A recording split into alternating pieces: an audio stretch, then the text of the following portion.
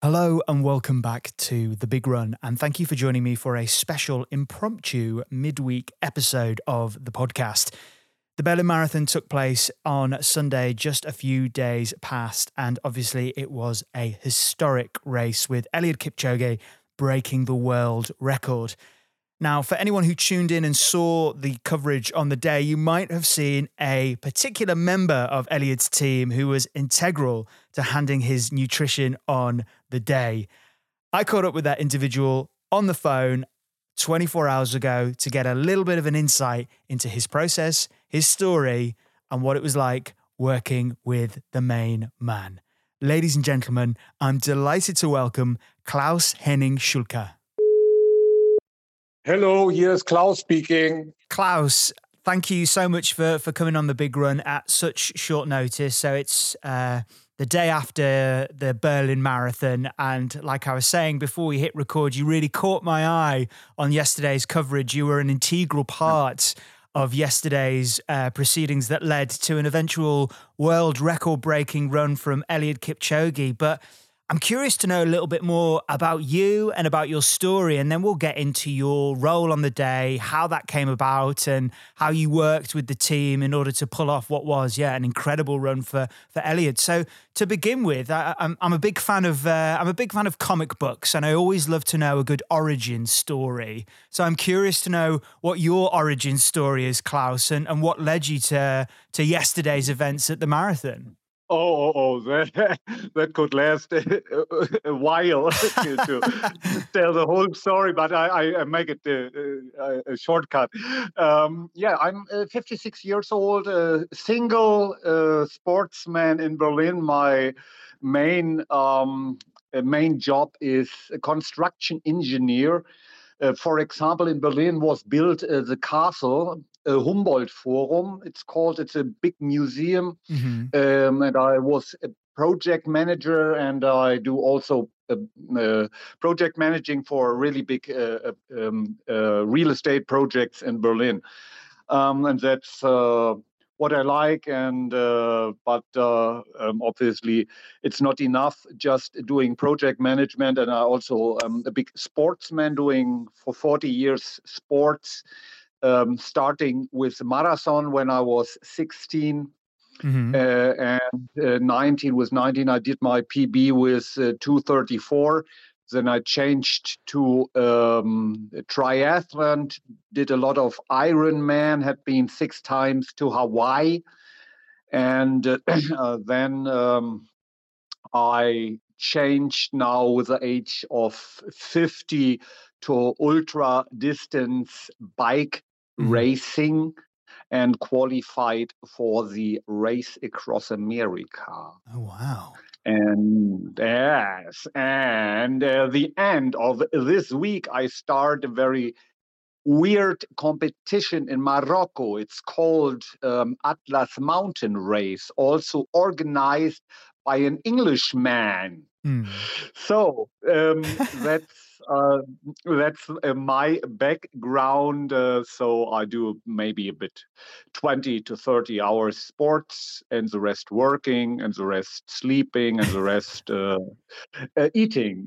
So all important things. Yeah. But it's curious though, so if you work in project management, but you've also participated and competed in marathons, so you understand and respect the distance, but with your project management, you know how important strategy is, and having a plan, especially a nutrition plan, like you were kind of key and vital to yesterday. So how did it come about that you were tasked with being Eluid's bottle man for the race yesterday? Yeah, that's also short version, long version. So I do this bottle passing for 25 years for this Berlin Marathon. The organizer, the race manager, asked 25 years ago a couple of friends in the triathlon team, do you want to support the event as a volunteer? And we did it for 25 years, but the beginning was we running with the athletes and passing the bottles while they are running. But then they gave restrictions that we are not allowed to run with them, but to stand behind the line and passing it directly between the tables. And in 2017, first time I supported Eluid, Kipchoge, and it went very well. So the next year, 2018, the management asked me to do this job again. We are a group of about 30 volunteers supporting best 20 men, best 10 women. And 2018, the management asked me to support Eluid again. And we had a meeting short before the race, and we were kidding a little bit in the lobby, and I passing a vase with some flowers inside. And so we were kidding a little and training the pass over. And that year he did his first world record in Berlin with 2:01:39. Mm-hmm. And that was very exciting for me. Be part of this team. And after the race, he asked me, Klaus, please come over into the hotel. I want to say thank you so much. And there was also Patrick Sang and Klaus, you have been so enthusiastic. Thanks a lot. You are a part of this record with a lot of emotions, because I think Eluid has a very emotional side, and so it was an honor for me to meet him and get a nice signature on his bib. And he offered me and said, Klaus, you are part of this record. Wow. So by the time he did several really great races, Olympic champion and world champion. So we lost a little bit contact, but this year they asked me again. That could be a really big deal this year. So do you like to support him again? And I was really, really excited that they asked me for this exercise. So I was really glad to do it. And on Tuesday, when he arrived at the airport, we met him at the airport. I had get some flowers for him, and he was really amazed and that he was taken by our small team, and we took him to the hotel. And yes, so that was the first contact after 4 years we have not seen. And that video did the rounds on social media. That was great. Yes, it was shared sort of far and wide. Your very warm and kind of joyous welcome, being reunited. I didn't realize that you'd been connected to his sort of previous world record. And there's so many questions immediately spring to mind from your response there, Klaus. I'm curious. Yeah. You said that you'd been connected to doing this role as a volunteer throughout the marathon's history, and to begin with, you used to run with the athletes and hold the bottles for them. I mean, what was that like? I mean, would they just sort of signal to you when they were ready, but the whole time, for the whole 26 miles, you had to be sort of ready to hand over the bottle at any given moment? That time we also took the bikes to go from the aid station to the aid station. But at the aid station, we run about 200 meters with them to pass the bottle. So they don't have to slower their speed. Yeah. But we did not run the whole time. But okay. We went. Good question. Yes. No. Once I missed my athlete and wanted to pick him up by running. Yes, that was a little challenge, but I did not not accomplish this because that's the thing. I imagine it's, and we'll come to yesterday's race. It's such a position of responsibility, and with the changes in rules, like you were saying, that you're not allowed to run with the athletes for sort of 200 meters to make sure that they get the bottle successfully. You're stationary, they're in motion, and they peel, to the left or to the right to snatch the bottle. The pressure to get that right must be immense. Yes. That's true. And I had some nights before very restless, laying in the bed and hoping everything went fine.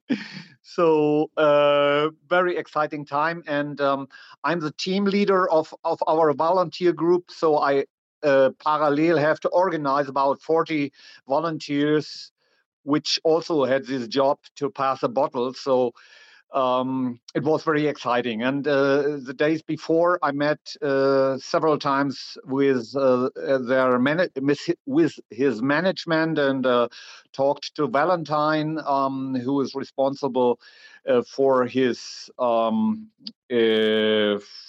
competitions. And he gave me the last orders, how to pass the bottles and which stations he wants his drink. But this is a story I will tell a little second later, because it did not fit the way he told me. So that was another little challenge. Okay. So on the race day, we met with our group at short after 7 to get the last instructions and to make a little lottery whose volunteer is supporting which athlete. And I went to the start line when the bus arrived and did a little kick with Elliot. He looked very, very focused and strong for me in my mind. And then we went to the first aid stations, which is kilometer 5 in Berlin. And then we have the rhythm 5 kilometer, 9 kilometer, 15. 17.5, 20, 22.5, 25, and so on. And we'd been there about 9 o'clock in the morning, and he was awaited about 9:20, 9:20. He arrived at 9:20, 9:14, so he was also about a pace sub 2 hours. So that is a very critical situation, because there are a bunch of cars, a bunch of bicycle riders, a bunch of athletes, about maybe 8 athletes running to you, and you are strictly rooted on your place. You are not allowed to move anymore. And how do you get a contact? This is the most important aspect of this thing, because you have just 2 chances. First, to shout out loud that you got his attention. And then if he's coming closer and closer, you have to get the eye contact, the visible contact. Because Elliot and me, we know each other. But the other athletes, they don't know the volunteers. The volunteers don't know the athletes. So this is a very critical situation, especially at the first aid station, because there are so many. It's a big crowd, so it's very difficult to identify your athletes. But this special situation, you may have seen it in the video. Elliot was supported by some pacemakers, and the first pacemaker wanted to grab his bottle. So I was really shocked, because what happened if he really grabbed it? So I got it back, and 1 meter behind was Elliot. So I passed him in the right time, and luckily it worked properly. And this time I have a very special gimmick for Elliot. We have on our arms the bib of the athlete written Kipchoge, but I also didn't put on my arm a rear light of my bike. So he will see a little glue, a red glue, like a star maybe, which which he can focus on. So he knew, even in the distance, the red light, that that will be Klaus with a bottle. And so we had I think, or I had a good strategy so that he really, really knows his bottle, knows the place I'm standing. And yes, and then it worked the first station. The second station is also a hard station because they are all very close together. And then it's getting a little more open. But these are the most critical stations we had to support. You talk about the bib number that was strapped to your forearm, and I love the imagination of using your bike light. You were like his North Star that he could focus on in amongst all of the chaos, because there's so much going on. Like you say, there's the TV cars, there's the pacemakers, there's all of that industry and commotion happening to pick you out and to get that eye contact and to hand over the bottle, which in the midst of what could be what was a world record attempt, and at one point there was a possibility of him going under 2 hours. But to look at the coverage, what was a high-pressured situation also looked like quite an enjoyable one as well, because you were really celebrating after each successful transfer. Was it also quite enjoyable for you as well? Yes, for sure, because there's so much tension. You don't know. You hope he will really get this bottle, and there is so much. The tension is falling off you if it really works well. And that's I'm very emotional man, so I like to push the tension off me by shouting out. And but I can't celebrate it deeper because you have to hurry to get on your bike and then passing him. But I think we have not talked about the reason why do we do this, because I think that his focus is on running, and he should not stop for nutrition, for drinking. So we try to find a way that he just had to do his job just running without going a slower pace. So that's why we do this. And we have 13 aid stations. I think if he just had a benefit of 2 seconds each station, he will save about 26 seconds. So that could be the point: do the world record or not the world record. So that's, I think, an important issue, because if you grab a bottle or whatever from the table, the half of the water is going on your shirt, the rest maybe in your mouth. You don't know yet.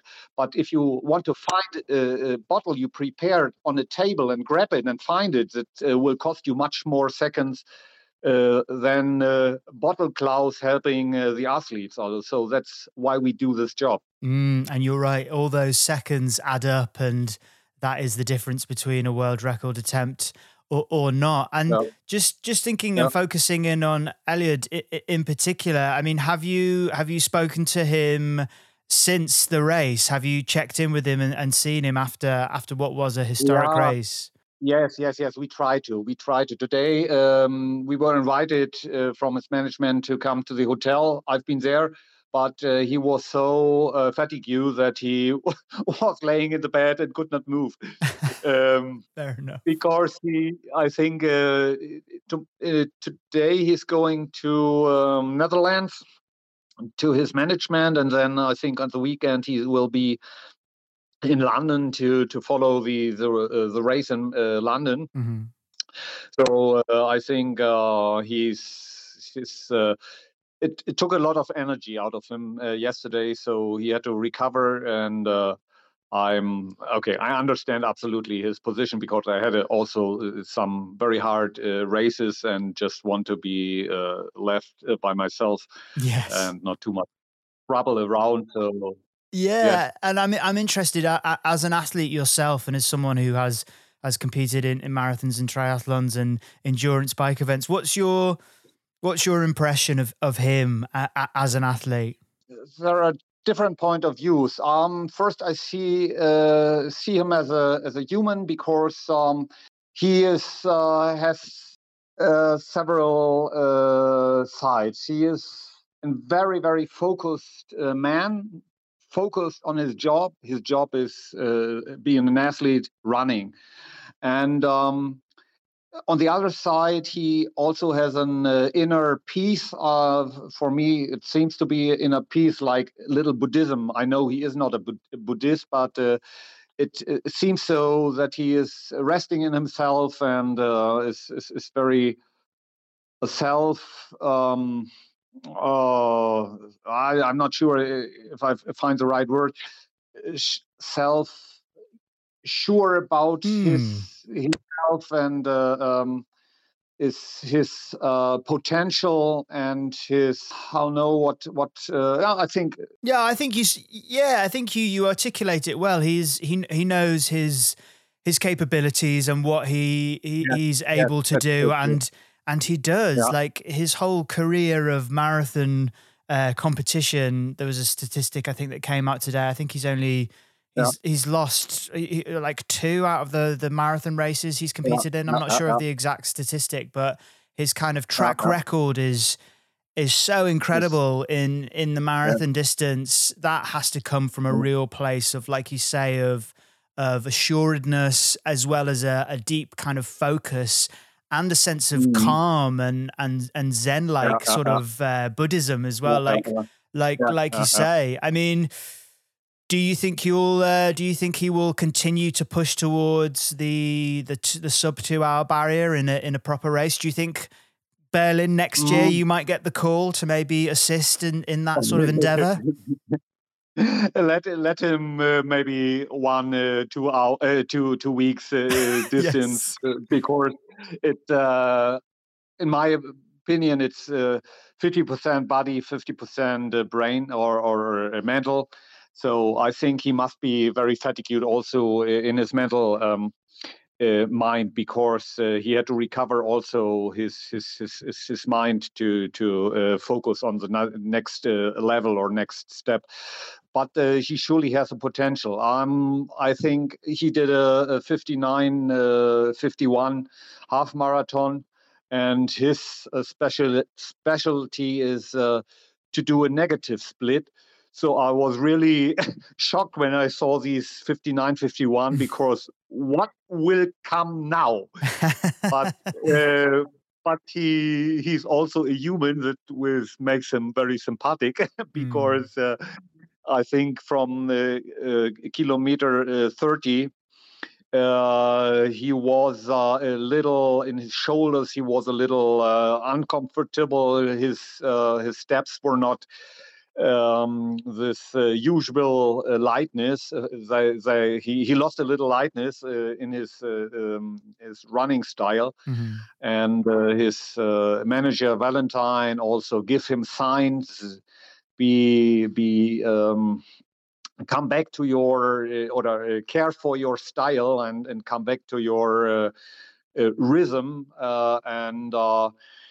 If you see the result he did in the second half, I think, maybe 1 minute or 90 seconds slower than this first half. I think that was unusual. So, but he was pushing so hard in the first half. Look at Adola.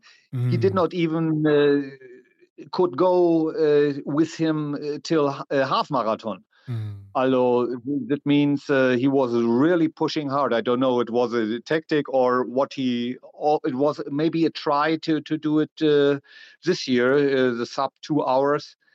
But at the end, a world record is also going on an edge. And in our, I think the people the athletes we supported, they're often going on an edge. And a lot of are failing on the wrong side, and they try to. Berlin is is a very fast track. There is so much enthusiastic from the spectators, and they want to try maybe something, but a lot of fail. And I'm not sure what Elliot's plan was this year, because he did not talk to me, but I just saw a little article about the press conference, and there he was very very calm with his prognostic, or how, I don't know the exact word, but I think he just started here because he wanted either a world record or even a sub 2 hours. But I'm not sure. I have not talked with him about this, not with his management, because it's their job and not mine. Yeah, no, of course. And, we're very much still in the sort of in the aftermath of the race. It's only just over 24 hours since it all kind of happened. And I'm sure there will be lots of analysis and sort of picking apart of the race and how it happened. And you talk a little bit about his management and this team around him, and there was a UK commentator yesterday on the UK coverage who talked about Kipchoge as the sort of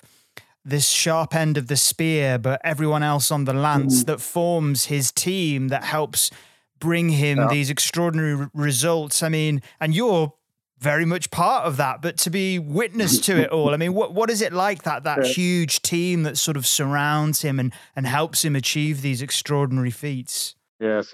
I think he's living in an excellent environment, his team depending. I think with Patrick Zhang, he has a very good mentor.